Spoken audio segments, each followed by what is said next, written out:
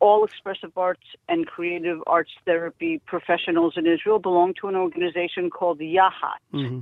YAHAT. We are a mental health profession. The arts have been used in therapy for thousands of years. This particular project is called Studio Batuach. Batuach in Hebrew means safe.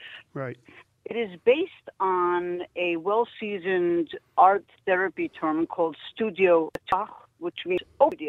So the people who invented this, and by the way, this idea was invented in Israel for these traumatic moments when the Ukrainian refugees arrived a few years ago. And immediately the creative arts therapists opened up studios wherever they could to help these people with their particular challenges.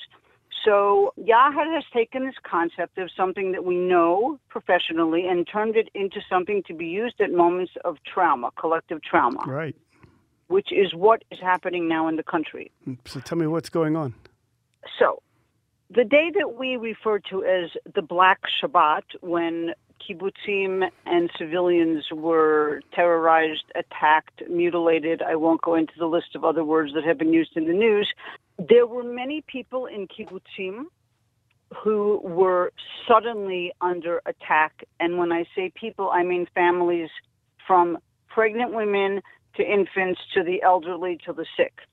And these people were brutally attacked. Some were taken hostage. Some were murdered.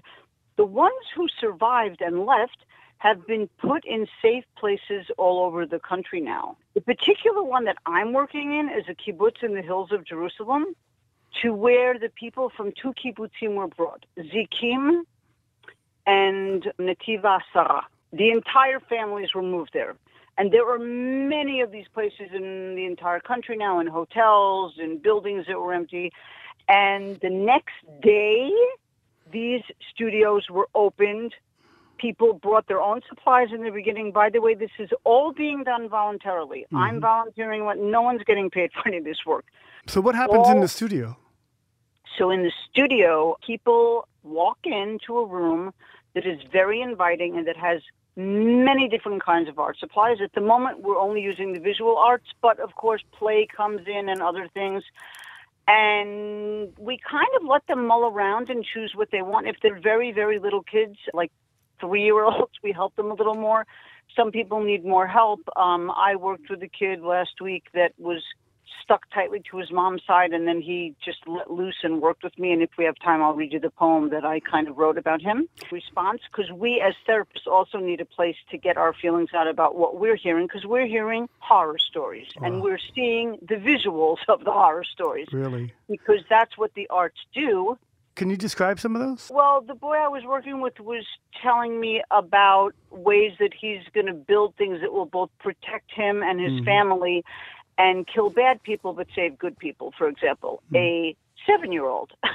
So the arts in general, all of the arts, including music, which I know you're connected to, are a direct way to get to people's unconscious. Freud knew that, right? He looked for association. So when we say we're a mental health field, we use all of the different languages of arts to circumvent the head and get closer to the feelings faster. So often what happens is when you offer people art supplies, they will immediately start.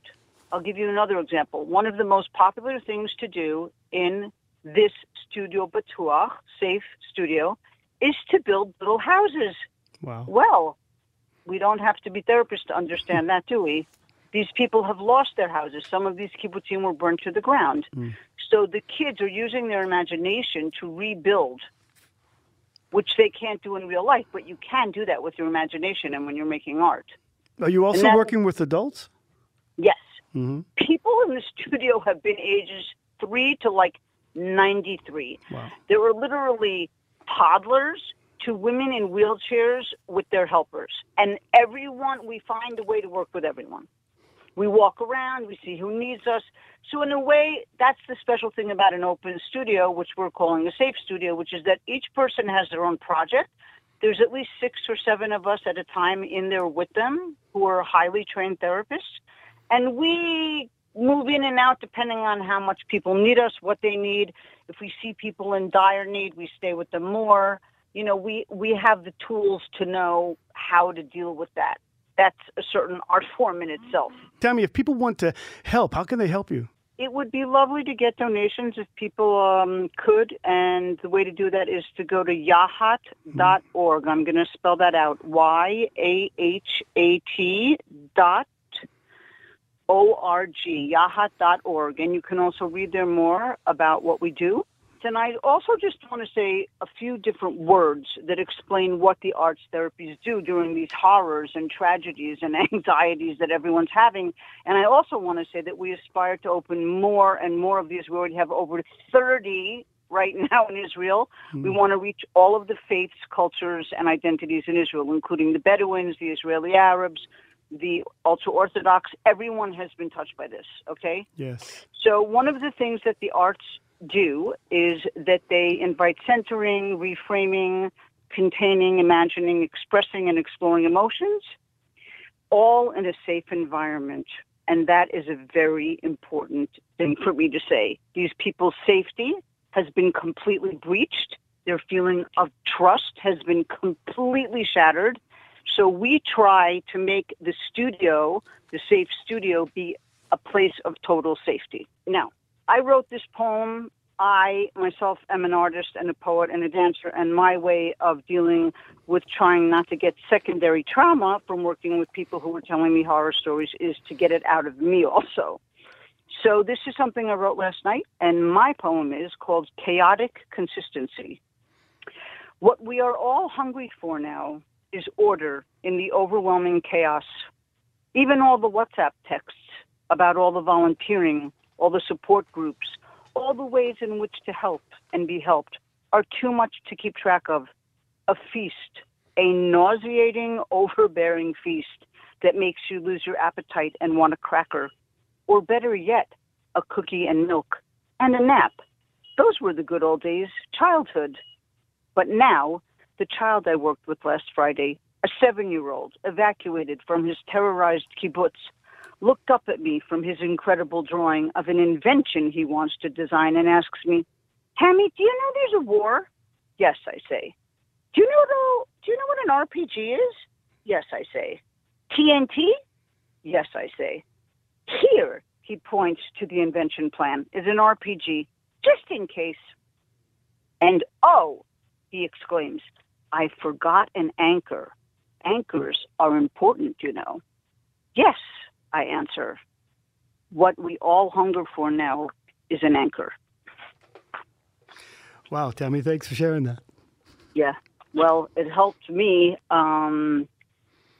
make some sense of the complete unsensibility of everything that we have all been trying to deal with the last few weeks. I feel like we're all in a state of communal shock. Yes, we are. And I've had people tell me in groups, I'm doing a lot of volunteer groups in a lot of places, that they haven't been able to cry yet, that it's so shocking that they can't even cry. So I'm very happy that I'm part of this project, and that I'm very happy that our mentors who taught us these tools gave us these tools, because now we're very needed. Now is a time where people are really going to have to go to not just verbal work in order to process what they've been through. It's not going to be enough to just talk about it. Okay, Dr. Tamar Einstein, thanks so much for joining Khan English News. Thank you for inviting me.